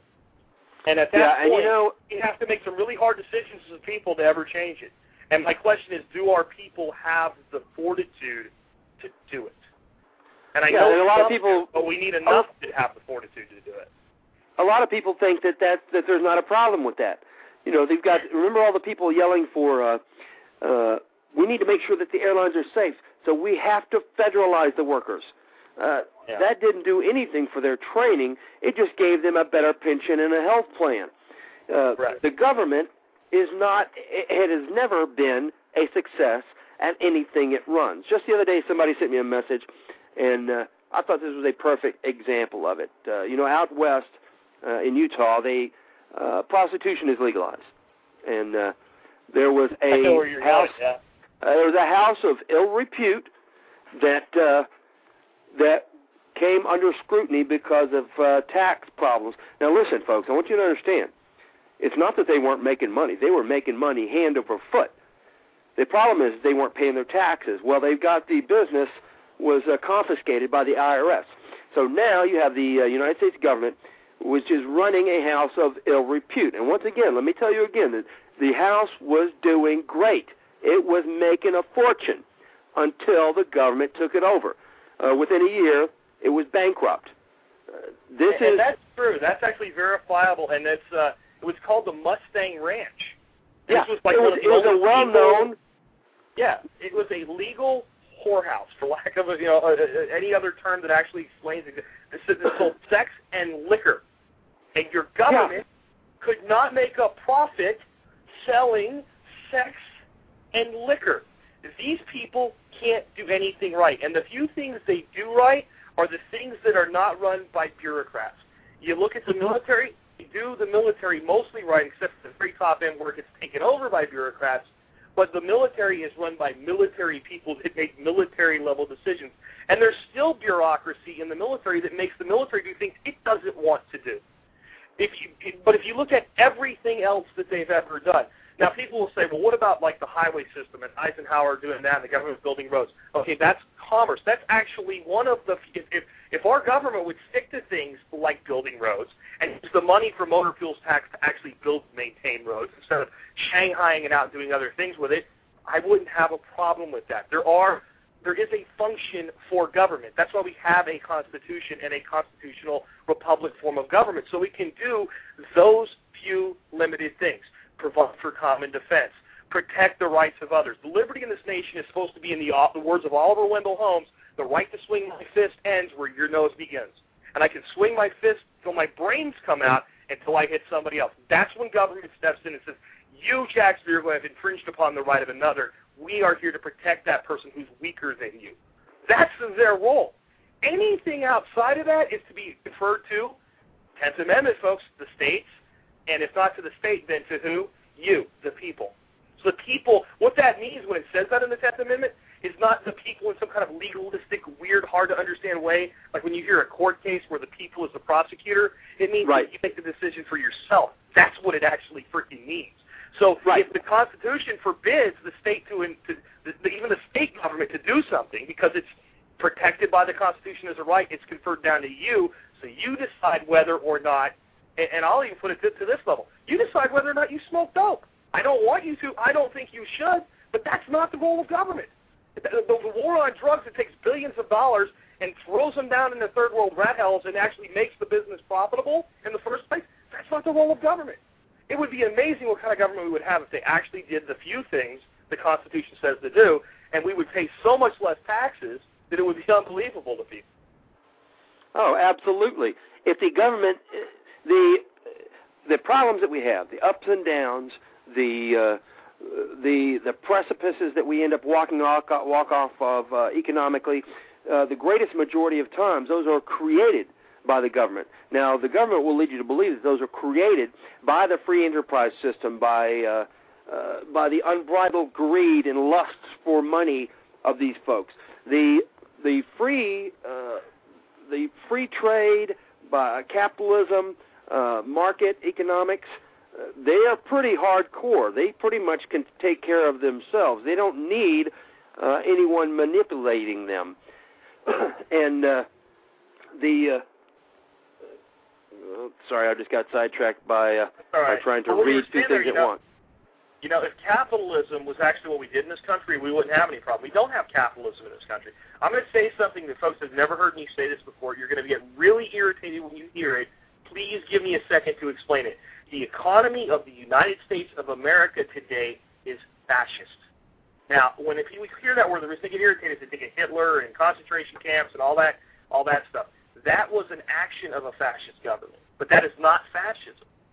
Fascism is a system of economics, and it is defined in a textbook as neither laissez-faire capitalism nor communism, but a third way in between the two, where corporations and government see the divisions between the classes as advantageous and work together to utilize them for the betterment of society. That is the United States economy today. There isn't a congressman in office. There isn't a senator in office. There hasn't been a president in office in our lifetime that wasn't put there with corporate money. And when I can't remember the guy, but there's an English philosopher that said, when one hand is giving another hand money, the hand doing the giving is always the one in control because it is the hand that is higher. So your government is in the hands of the people that put them there. Because we have been dumbed down to a point where we vote for whoever the hell we're told to. And we have people that say nonsense when a third party stands up, I don't want to waste my vote. Right. Well, that's brilliant, right? That's just absolutely the most brilliant, stupid thing I've ever heard in my life. Because you're not wasting your vote by voting for option A or B, both of which have been bought and paid for by people that put their needs above yours. That's brilliant. So you're not wasting your vote. To me, if we would start voting our conscience in this country, and we would start sending the right people to Washington, we don't need lawyers and career politicians in Washington. You know what we need? We need the out-of-work Detroit auto worker. He actually knows how to fix things. The farmer from Nebraska. We need people that go to Washington, serve for 1 or 2 terms, and then bring their ass back here and get right next to you back in their old house and live with the laws that they've created. That's how this was set up. Right, and I think I've mentioned that here on the show several times before. My method of the government would be you would get a telegram, just like you got during World War II, greetings. And it would require you to drop everything you're doing. You head to Washington, you do your job there, and you're only going to get that one shot at it for 1 or 2 years, and then you're going to be out. There is no building a feather bed. There is no making a career out of it and being tied to the teat of anybody and everybody that can buy your vote. Right now, George Washington said this before he took office. He said the two-party system was going to be the death of America, and that's exactly what it is. And why? Because now there's not a whole lot of difference between the two. And even if there is, the times that there is, the folks there, they are interested only in keeping their jobs. So the more controversy that you can get between the two, the better. The more that you can keep the left and the right arguing, the better. Vote for me, because I'm certainly better than that guy on the other side. So you have to vote for me, even though I'm doing a terrible job, even though I'm stealing your inheritance of your great-great-grandchildren, I'm still not the guy on the other side. When we should be looking at folks. It's done to everybody. It's done to us. You take a staunchly conservative district, and you put a guy in there that's a strong guy with the Second Amendment, the guy that we want for that purpose, and he can get away with almost anything else. Because, no matter what, we're not going to turn that over. And then you take a location that's staunchly liberal, for the district somewhere around San Francisco with a huge gay population, and you put a guy in there that's for gay marriage, and a guy that's against it will never win because we're even talking about those issues. Yeah, polarized on a singular issue. They shouldn't even be up for debate. Why are we debating the Second Amendment? It was written over 200 years ago. We can all read English, the language that it was written. Most of us can, right? So we don't need to discuss whether or not this is legal, even an issue anymore. This shouldn't even be part of the debate. Two guys want to get married in San Francisco. I know a lot of guys are going to disagree with me on this. I don't care. Not because I support that. I could say, I really don't. But I don't think the government should be in the business of your marriage either. The government has no place there. That is between you and your spouse and whatever religious institution or God you make of your choice, because that's the nation we actually live in. Instead, the government is legislating marriage, folks, not because they care about morality or they want to help you, because it's the legislation of your private property. That's what marriage legislation is all about, making the marital estate subject to the state so the state can tax it when you dissolve the contract that you enter in, and we call that divorce. That's what all this legislation behind marriage, that's all that's about, is government control of it. And then they pick it up and they use it as a divisive tool for class warfare. They do the same thing, again, with gun rights. If we had politicians that actually, I don't call them politicians, if we had leaders who would actually worry about, first, is this constitutional before they did anything, then you could have a reasonable conversation with somebody on the complete opposite side of the aisle. You really could. And that's what people in this country talked about for its first 100 years. When the government was going to do something, before they talked about whether it was good or bad, right or wrong, or if they supported it or didn't support it. Do they have the right to do it? Can they do this? People knew the Constitution. Are they allowed, even if I want it, if they're not allowed to do it, then we need to do a constitutional convention and empower them to do it if we can agree with 2/3 of the states that it needs to be. If we can't do that, it doesn't get done, because that's the system. Well, you can go back and you can look you can go back and look at the records, and there are plenty of times when you have 70, 80, 90% of the Congress. They're all agreement. This is something that should be done, but guess what? We're not allowed to do it, so we can't do it. So we have and they would not do it. And what they had to do then was go to the people, make their case, get buy-in at the state legislature level, get the states to ratify an amendment, and then change the Constitution to allow it to be done. And if they couldn't pull that off, you don't get to do it. What a simple, beautiful way to run a nation. Well, look at all the drift that is. I mean, the drift doesn't happen anywhere. And you've mentioned, which I completely agree with, the Second Amendment over and over again. Look at all the rest of the rights.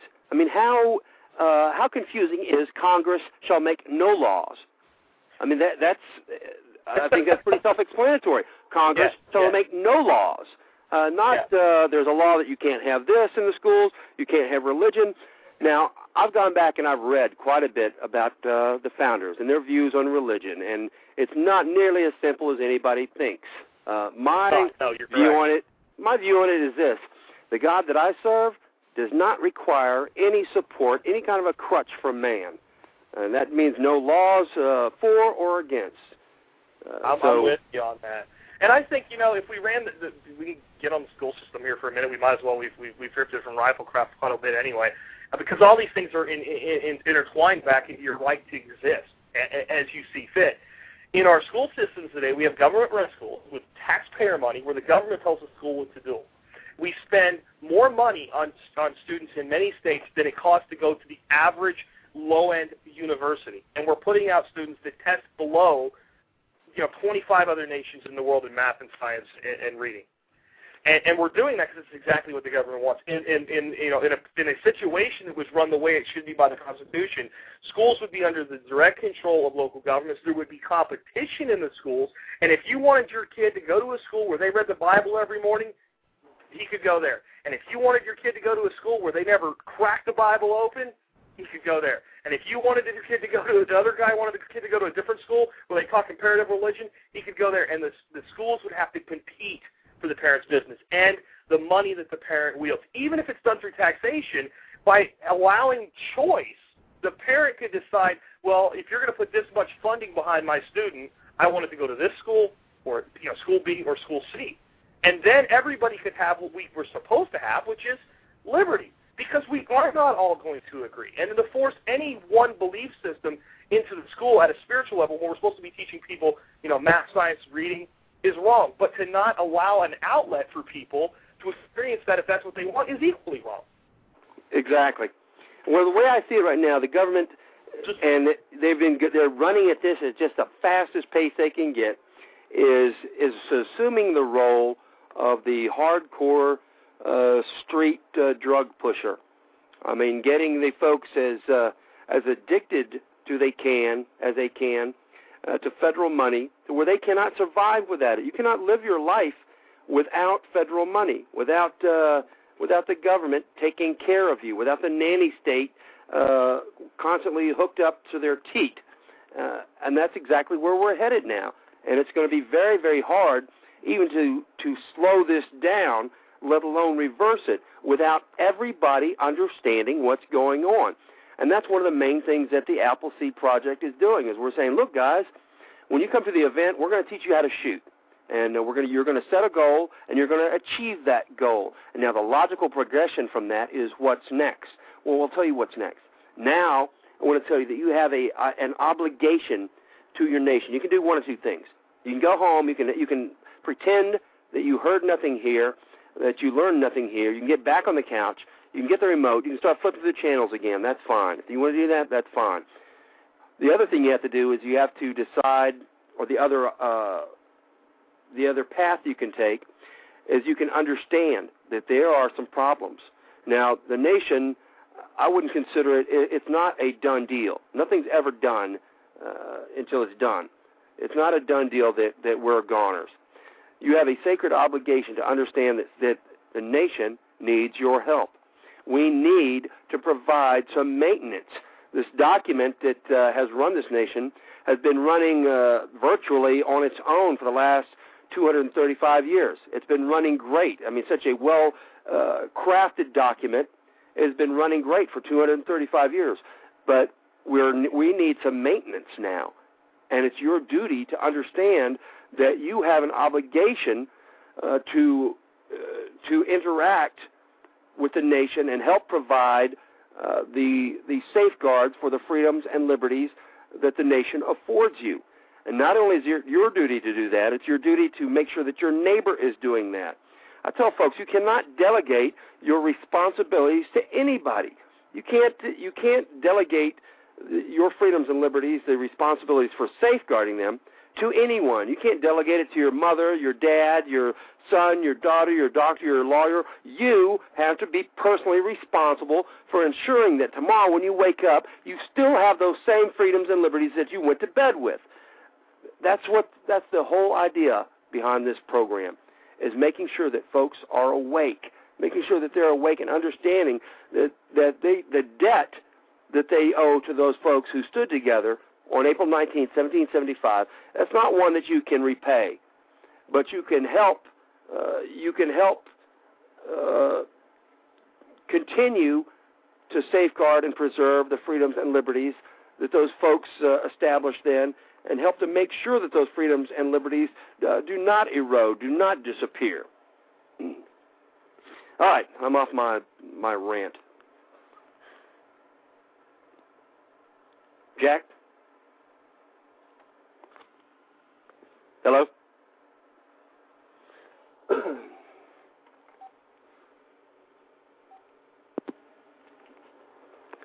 Jack?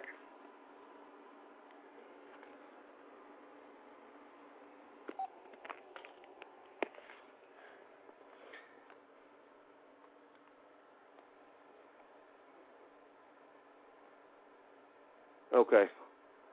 All right, I think that... Okay. Okay, oh, there you go. You got me now? Yeah, I got you. The line dropped, and I had to dial back in, so you had to bring me back on. Yeah, we have some chatter in the chat room saying, what about some proactivity? What can we do? So let's switch gears a little bit. And first of all the stuff we just talked about, I know it sounds like a rant, and the Scouts just had I was kind of glad I fell off because I got to listen to you there for a minute. That was awesome. And these things that we're talking about, these fundamental nuances, first, commit them to memory, know them, and be able to recite them the way you just heard them and teach them to your children. That's one proactive thing you can do. But we can only do so much with politicians and ballot boxes and all this other stuff. What I've been saying from day one is the fundamental changes that you make in your daily actions in your life is the real revolution. We just brought out a new song on my show called The Revolution Is You. And I had over 650 pictures sent to me of people doing things to be part of the revolution that have nothing to do with politics. Planting a garden in the backyard, putting solar panels on their roof, creating independence from the systems, creating the ability to survive even if the systems of support collapse. Every time you take one step toward independence, you're living that ongoing revolution that Scout was talking about. And that is as simple as growing a tomato in your backyard. As simple as that sounds, as ridiculous as that sounds to a guy that's more concerned with home defense, let's say, and that's part of why you're learning the tactical use of a rifle, or politics or history or anything else, that tomato is in some ways more powerful because it can do things that other things can't. It can reach people that some of these other concepts won't get to. When you take your kid and you pack a bag of them up and you send them over to an 80-year-old lady, you form a bond between that child and that old lady in your neighborhood that's inseparable. That's proactivity. When you decide, I've had enough of living in a system where every time I flip a light switch, not only do I have to pay for it, I get taxed on it, and you put in even 2 kilowatts of backup power with solar, you've taken one more step toward independence and liberty. And every single step you take like that, make no mistake about it, scares the crap, and I would use a different word, but I know it's just kind of a family-friendly show, but it scares the crap out of your government. And when you sit your child down who comes home from school and says, we learned about this today, and you say, honey, you answer the question way, so you get an A on your test tomorrow. But I want to know what you think about that, and I want to talk to you about what the Constitution says, and then I want to hear what you think about that after you hear what the actual law is. That scares the crap out of every elected official in this country. Because what they're afraid of is that one day that they're going to feel like, oh, crap, they know. Now they know. They know they have the power. And it's not just about voting, and it's not just about writing letters. It's about what you do for yourself and your family every stinking day. It's about paying off your credit card debt and not playing that game anymore. Oh, yeah. Everything that – when you start out to make a change in your lifestyle, and when you're thinking about a lifestyle, living a lifestyle, I call it living the lifestyle of a rifleman. And I know that for you and your show, and we want to make sure that we talk about this real quick before we let you go, which is living a survival lifestyle, but living the lifestyle of a rifleman. That means you start right there on your front porch. You start making sure that first you are good to go, your home is good to go, your family is good to go, and then you start walking out in ever-increasing circles from you 100 feet at a time, making sure that your community is good to go, making sure that you are beginning to engage yourself in politics and with your with making differences right there, first on your own doorstep, and then working out from there. Making sure that whenever you are engaged, and I tell folks all the time, you mentioned this earlier, folks saying that their one vote didn't make a difference, or their one voice didn't make a difference. I'm telling you, it does. And it makes a very big difference a lot of times, especially when you're calling your representatives.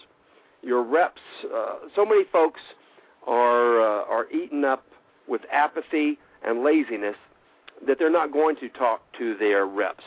They're not going to call them. So when you call in to your representative, your one voice that they're hearing on the phone is actually worth 100, 200, 500, 5,000 voices. And they actually have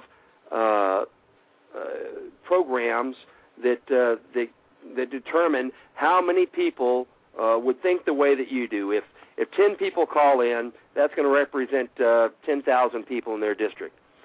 So well, your voice does make a difference. If who we voted for didn't matter, they wouldn't spend $50,000 a vote on a presidential election. Because if one vote doesn't matter, you don't pay $50,000 for something that doesn't matter. And that's the reality. And, and it's all local, too, on the pro-activity. It's one thing to say, well, if I call my state rep or my senator, my federal senator, they're not going to listen to me. When you call your state senator or you call your state representative that goes to your state capital, they operate with a lot less people per district than those guys up at the federal level do, and they're a lot easier to get rid of and throw out, so they pay attention more. And when you start getting down to city council level stuff, and that's what Scott's talking about, these circles, that you start out close to home. Well, if your city government's being run screwed up, you don't even need to worry about your state yet. You need to fix that. Then you need to fix your county. Then you can focus on your state. And the beauty of that is the closer you are to home, when you pick the phone up and call somebody, the more they listen. If I call someone from the Arlington Town Council, they do care because they know all I got to do is walk outside of my house and walk around my neighborhood 2 or 3 times, and I can change the voting profile for them. So the closer you get to home, the more impact you can have. And that's with all things, whether it's politics or whether it's just lifestyle. What you do and how you personify that, how you reflect on that to others, that's why I'm a big fan of gardening. When you garden, people have conversations with you about that, and that opens up the world to talk about guns and prepping and survivalism and politics and anything else. You guys can have a conversation about where you're in common. And I think that's one of the big mistakes a lot of people that are really passionate make about the Second Amendment. You want to talk about that to a person who's not open to that yet. Talk to them about other things. Make them understand that you're informed, and then maybe they'll listen to you. But if you have the first conversation with somebody about an issue that you're opposed on, they're going to view you as being in opposition to everything that they stand for. That's right. And listen, I tell folks to start off with this premise, and it's usually wrong, but it doesn't matter because you owe this much to your rep, and that is start off with the premise that they don't know the things that you need, that they don't know that they're not doing the right thing. You can start off with that premise so that you're not immediately trying to be hostile with them. You're just saying, look, I know you probably don't know this or you're not aware of this, but here's what I need. Here's what my family needs. Here's what my community needs. So you owe that to your reps. You owe them that much to give them that respect to say maybe they don't know what's going on, and I want to make sure that they know. Okay, now you've done that. Now they know. Now you have to make sure that they follow through on it, and you let them know that you are going to be behind them. And I think that any time a person votes by a party, they're making a huge mistake. We talked about this earlier. When you vote for a party, you're falling right into the trap that they want you to fall in, because voting for a party keeps everybody in their jobs. You look at that person, you find out if that person does a good job or not, and then you vote for them, regardless of what party they're in. I want to talk about that if I could real quick, because people say to me, well, you say that, but I always find that I'm more in line with the Republican or I'm more in line with the Democrat. Trust me, folks, you can be the most dyed-in-the-wool conservative Republican, and odds are a West Texas Democrat is going to have more in common with you than a lot of so-called Connecticut Republicans. Definitely. We have to go deeper than party ideology when we make our decisions, and we also, this is the one, you got to start voting in the freaking primaries. That's where you get rid of income. We're finally learning that this year, at least on some limited level. But in a lot of places, we didn't throw out a single incumbent in huge portions of our states. That's craziness. We have a Congress with an approval rating of like 28%. If you had an employee that you were 28% approving of, you would fire his butt and you would hire someone new. And that's the other thing about this. Well, they don't listen to me, or I can't just vote him out, call him out. Let's say that you were on a board of directors and there was 10 of you, and you needed 7 people to hire a director-level position to vote yes. And you were one of the 3 that voted no on that board. So that director is getting hired into your company, and they're going to work in your company, and they're going to run your company. You have to let them do it. You voiced your opposition to the board. You were overruled. You still are going to ask for performance, aren't you? You're still going to talk to that employee. You're still going to say what you expect as your position, board-level person, speaking down to a director-level position. And that's the problem. You don't get, most people don't get, you exist above your government. That's the way this thing's structured. You have to view those clowns as your employees, and maybe they were hired without your consent, but you're still part of the board of directors. That's the people's position, to be that board of directors. And they're still accountable to you, and they still need to hear from you. And when they're doing poorly, you need to restate your case as to why you didn't want them hired in the first place, and why they got to go, and why they've got to be replaced. And maybe your other board members still want somebody that's got a different ideology, but at least they can agree with you that this clown's not performing. That's what a 28% approval rating means. And that's where we got to start making these choices. We're going to start firing these clowns in March, not November. Exactly.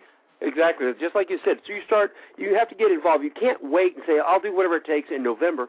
You have to be involved in the game all along. And you can't just look at the prefix. You have to look at their record. What do they do? What do they really mean? And that is determined by how they're voting. And then you talk to them and you tell them what you need them to do. And some of the people on this phone right now, you guys need to get out there and run for office.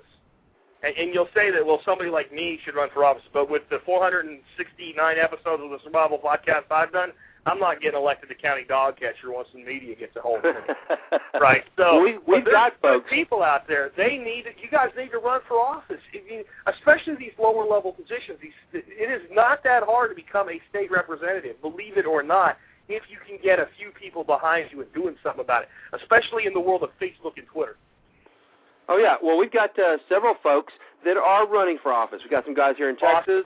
We've got Jim Tomes in Indiana. And remember, I'm not pushing for him or against him. I'm just telling you he's one of the candidates. There are a lot of folks, and we're really working on that. That's awesome. And the more people that do it, the better. And that scares them, too. Somebody in the chat room wanted proactivity. That's proactive when you stand up and say, I'm going to run. Because even when you lose, if a person that's unknown comes out and pulls like 13% of the vote, it's like, oh, crap. That's the response that gives. So the guy that loses, the other third-party guy that loses, he's like, damn, this is not the way this is supposed to work out. I was supposed to get 40. I knew I was going to lose. The other guy's supposed to get 60. That's status quo, and I'm going to get a job working for somebody else as a political favor for even running in a district. And when some unknown comes in and pulls 13, 14, 20, 25% of the vote and loses, it's like when you're in the military and you got 2 shifts and one's threatening the other one to back off, and they fire a shot across the bow. No damage was done, but a clear signal was sent. That's proactivity right there. Well, listen, before we got, I guess about 17 minutes or so.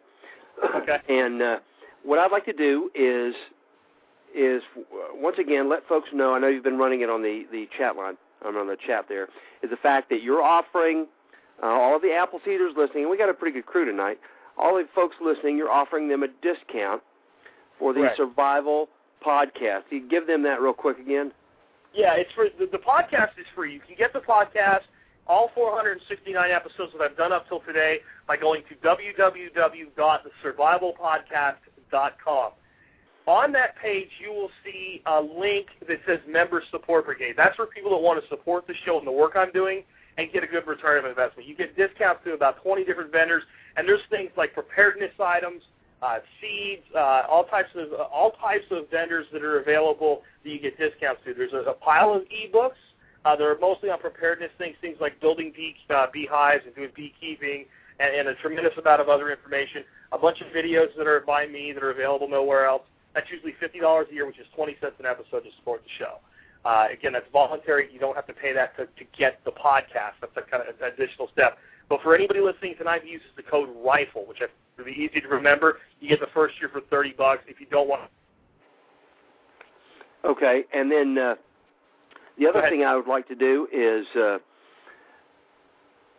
that we talked last time you were on about living a survival lifestyle. Now, I know we only have about 15 minutes, I know, but you can give people the outline of that because I love the concept. I absolutely love it. And so if you could just give us a quick rundown on that. Sure. The show is the Survival Podcast, and the tagline is helping you live the life you want if times get tough or even if they don't. And I put that together as the guiding philosophy from episode 1 forward because looking at the prepper industry, the survival industry, I saw a lot of hysteria, and I saw a lot of people kind of jump off the bandwagon, spent a lot of money, blew a lot of money, and bought a bunch of stuff, threw it in the garage, and then whatever event they were waiting for didn't happen, and then they felt foolish, and then they fell out, and then they put no preparedness in their life whatsoever, which is exactly the opposite of what I wanted to happen. So my guiding tenet was anything we do for modern survival living better have a payoff today, even if there isn't a disaster tomorrow. So if we pay off our debt, and we're not deeply in debt, that's great if we lose our job because it's one less thing to worry about. But if we don't lose our job, then all the money we would be paying on our debt in these monthly installments that last forever can go to our retirement, they can go to our savings, or they can go to better our lifestyle. If I plant a garden in the backyard and there's a food shortage because there's a trucker strike because gas goes to $8 a gallon, which don't think it can't happen, right? Then I've got an additional supply of food. If I learn how to preserve and can my own food and dehydrate it and things like that, I can add to my preparations without spending a lot of money. But even if nothing ever goes wrong, I'm eating better, my property's worth more, I have better mental and physical health because I'm out there, I'm active, I'm working, and I'm able to share what I'm doing with my neighbors. And every other aspect, solar energy, wind energy, when it comes to alternative energy, I could give a crap about saving polar bears, people. I don't care about my carbon footprint. I don't care if my carbon footprint is as big as the Jolly Green Giant's foot. For all I could care. What I care about is being completely 100% dependent on a system that can fail and being like people in Tennessee and Arkansas last year that went without power for 3 weeks with no recourse. So I make sure I have a backup generator, and I make sure that I do things to provide additional power for myself. Well, if nothing goes wrong, I still cut my power bill. So everything that we do with modern survival living is about better today even if nothing goes wrong. And with that tenet, everything else kind of springboards off from there. And it's really easy to make a decision about whether something goes in your life or not. And it doesn't matter what it is. Do I want to charge this to MasterCard? Does that improve my life today? Maybe, at least a little bit emotionally. But does it also improve my life if things go wrong? No, I don't do it. Or I look at, do I buy a truckload of MREs? Well, does that improve my life if nothing goes wrong? No. So that's not my approach either. And it makes all the decision-making so simple. Because you simply look at it and go, does it have a current benefit and a future benefit, and it doesn't act as insurance as well. And then you can do anything you want after you kind of put your stability in your life with that. You want to go out and blow some money? Hey, we only live once, at least as far as most people believe. And even if we, if there is that reincarnation belief out there, this life you only live once, so humor me with it. You can go out and you can have a blast, and we can enjoy ourselves, and we can blow some money once in a while. That's why the stuff exists in the first place. That's when we pay off debt, so we'll have money to blow. If you don't pay your debt off, you'll never have any money to blow. So I'm okay with all of the technology and all of the great stuff. I'm not some guy that wants to go out and live in a bunker, but I'm also going to tell you that some really bad things could occur. But if you build the stability under your life the right way, you'll be better off no matter what happens. So that's kind of it in a nutshell. Well, the whole reason I came into the Appleseed Project was tied into the Katrina and Rita events. And I think I told you about this last time we were talking, and that was because whenever you see all of what happens to the folks in Louisiana, that was a hurricane, that was real damage, that was real destruction. But even though those folks, they've been going through that for a couple of 100 years, they still were completely unprepared. They were unable to even take care of themselves in the most remedial fashions. All right, then you move over to Texas. Now, Texas, we've seen what can happen to the folks in Louisiana. So now we're not going to. Well, man, that's not going to happen to us. So when the storm starts to come, let's evacuate Houston. All right, good idea. Nobody's going to wait. We're going to evacuate Houston. We're not going to be like the Louisiana folks. Well, what happens? They can't get out of the city. They can't even get out of the city. And people they die end on up the highway. burning to death on the highways. Yeah. Right. Yeah. And now I'm actually I'm right at 1 tank of gas from Houston, so I'm really not as far as I'm supposed to be. But this happened. Getting the land happened before I knew any of this information.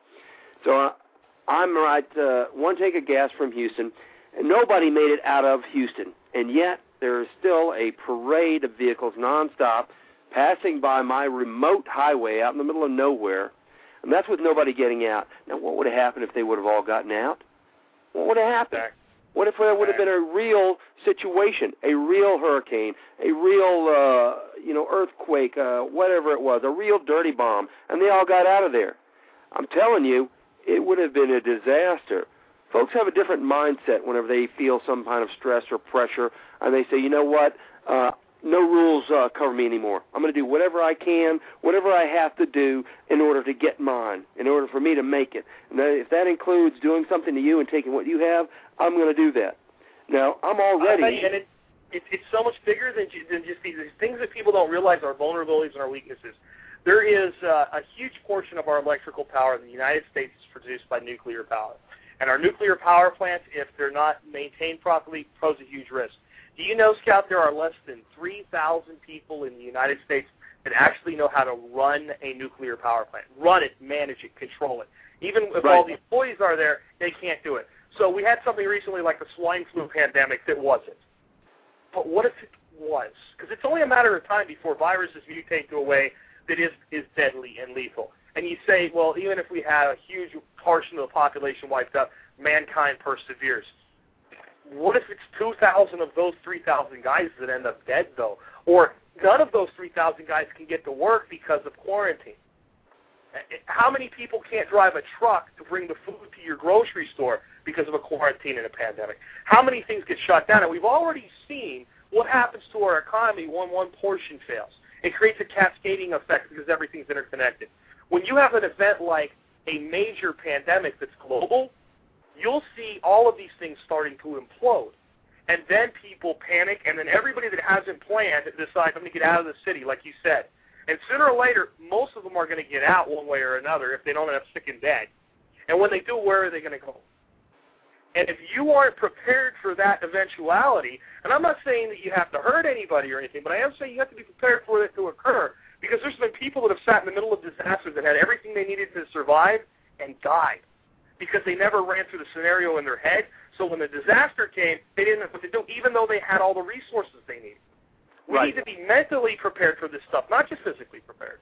We need to accept the fact that it can happen. And you need to accept the fact that no matter how nice a guy you think your next-door neighbor is, he will do you harm to feed his children if his child is starving. Period. That's innate to human beings. It's part of what makes us survivors in the first place. We will take care of our children. We will go before we'll let our kids go. And that's dangerous when there's shortages. So the best and it doesn't have to be. It doesn't even have to be prepared for the problem.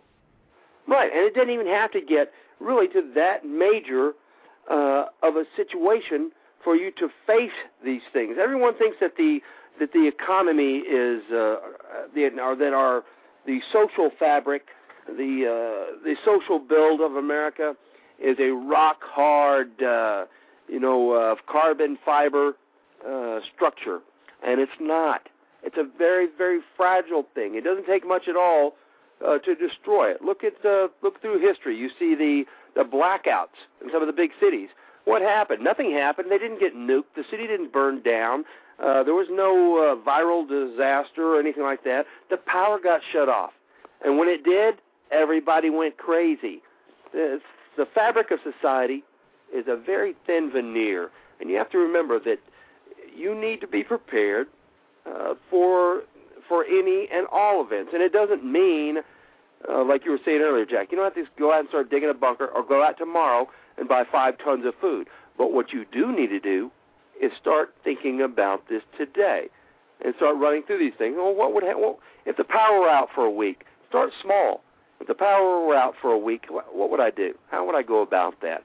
That would mean that my water may not be running, my phone may not work, my refrigerator stuff isn't running. What am I going to do then if that happens? And develop a decent plan for that. All right, and then move a little bit farther past that. Say something else should happen. Say that that people did start getting sick from some type of swine, bird, whatever flu. What would I do then? How would I exist without going to the grocery store every day and rubbing my lips on the water fountain? How would I get by without doing that? And start thinking about these things. You don't have to go crazy about it, but you better have a plan. Or when something happens, it's going to bite you right in the hiney.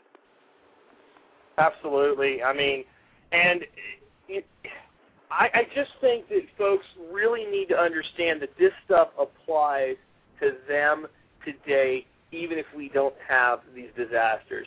I just dropped a link into the chat room for those of you that are in there that I talked about that new theme song, The Revolution Is You. There's 120 people that are doing something for today that helps them prepare for tomorrow, whether it's bad or good. Take a look at that link. It's on YouTube, so I can't, verbally give the link out on the phone very well. But if you go to YouTube and search for Revolution Is You, you'll find it. This stuff matters today. My final, case to the audience is you have to be prepared because it's in your best interest to do so. That's really what it's all about. It's one of the most selfish things that you can do, but it's also one of the most selfless things that you can do. Because I talk to people a lot of times when the topic of survival comes on, they say, well, I'd lay down my life for my children. And my answer, my response to that is, and then what's next? Who's going to do that next after you're gone? If you don't take care of you, no one's going to take care of your family the way that you will. So laying your life down is noble, but it's better for you to live for your kids so you can be there to continue to protect them and to protect your grandchildren. And if you're lucky to be around long enough, your great-grandchildren. You have got to preserve yourself. And no one is going to do that for you because I don't care what anybody says, who pats you on the head, tells you they love you, gives you a hug. No one cares about you as much as you do. So give yourself the same respect you would give to your kids and be willing to work hard to protect yourself and protect your family. Exactly. Now, your podcast comes out once a day. Once a day, every day of the year, except for, I think you told me that 2 days. Yeah, I do Monday through Friday, yep. Okay. And you can get that at survivalpodcast.com. I did episode 469 this morning, and every episode is available. Like the last 50 are available on iTunes. That's another thing with the Members Brigade, folks. You get every episode in zip files if you do the Members Brigade. You can go through it and download them individually or stream them or whatever, but if you want them all and just to be able to drop them onto your iTunes, your iPod or whatever, or any other player, you get the zip files in the Members Brigade. I forgot about that.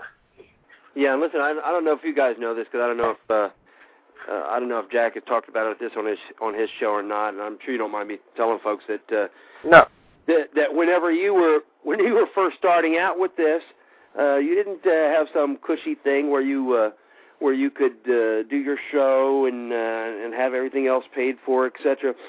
Jack was telling me that in the beginning, in order to make this work, he was still doing his regular work, doing his regular route, and he was doing his show from the telephone in his car while he was out on the road working. Yeah, I actually had a recorder and a headset, and I would do my show every morning on my commute up to Frisco. And then I would come home, and I worked well. I was actually a partner in a company and effectively acted as the director of marketing for 3 others. I would get home at 8, 9, 10 o'clock at night, and I would do the outline for my show, maybe up till 1 o'clock in the morning sometimes, get in the car at 6 a.m. the next day and do it again. And I did that for almost about, I guess I'd say 18 months before I got to the point now where I do the show full time. And that is really like anybody out there that if you think I want a business and you have a full-time job and you want to build something of your own for another level of preparedness, because there's nothing like controlling your own destiny, that's what it takes today. It takes that kind of effort and work. And what I can tell you, though, is the rewards are amazing, because when I asked my audience, the first year that I did it, I had a call-in show where people just called in to my 800 number and said, this is what I've done over the last year. When I listened to that, it was the most accomplishing thing I felt I'd ever done. I'd been given awards for sales and all kinds of things, and been told I was a great guy and all. But then I actually felt like I accomplished something. When I put together the video this year that went to that song, and I went through 650 pictures to cull out 120, it was absolutely amazing. And you can make a difference. Don't ever let anybody give you any bullshit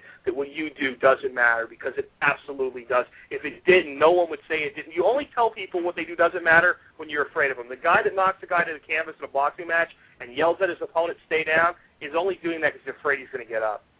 So, hey, Jack, take a look at that video, guys, and understand that's what you guys are doing, not me. Okay, listen. When we get we've got an Appleseed range we're getting ready to open up in DFW. When we get that opened up, you're going to come, right? You damn right I'll come. All right, listen, Jack, thank you. Everybody else, thanks, everybody, and we will see you next Tuesday. All right? Remember the deal that Jack offered, and remember Survival Podcast, and I hope to see you again soon, and I'll talk to you, Jack, soon. Okay, take care. Thanks, everybody. All right, good night, everybody, and we'll see you next Tuesday night, same time.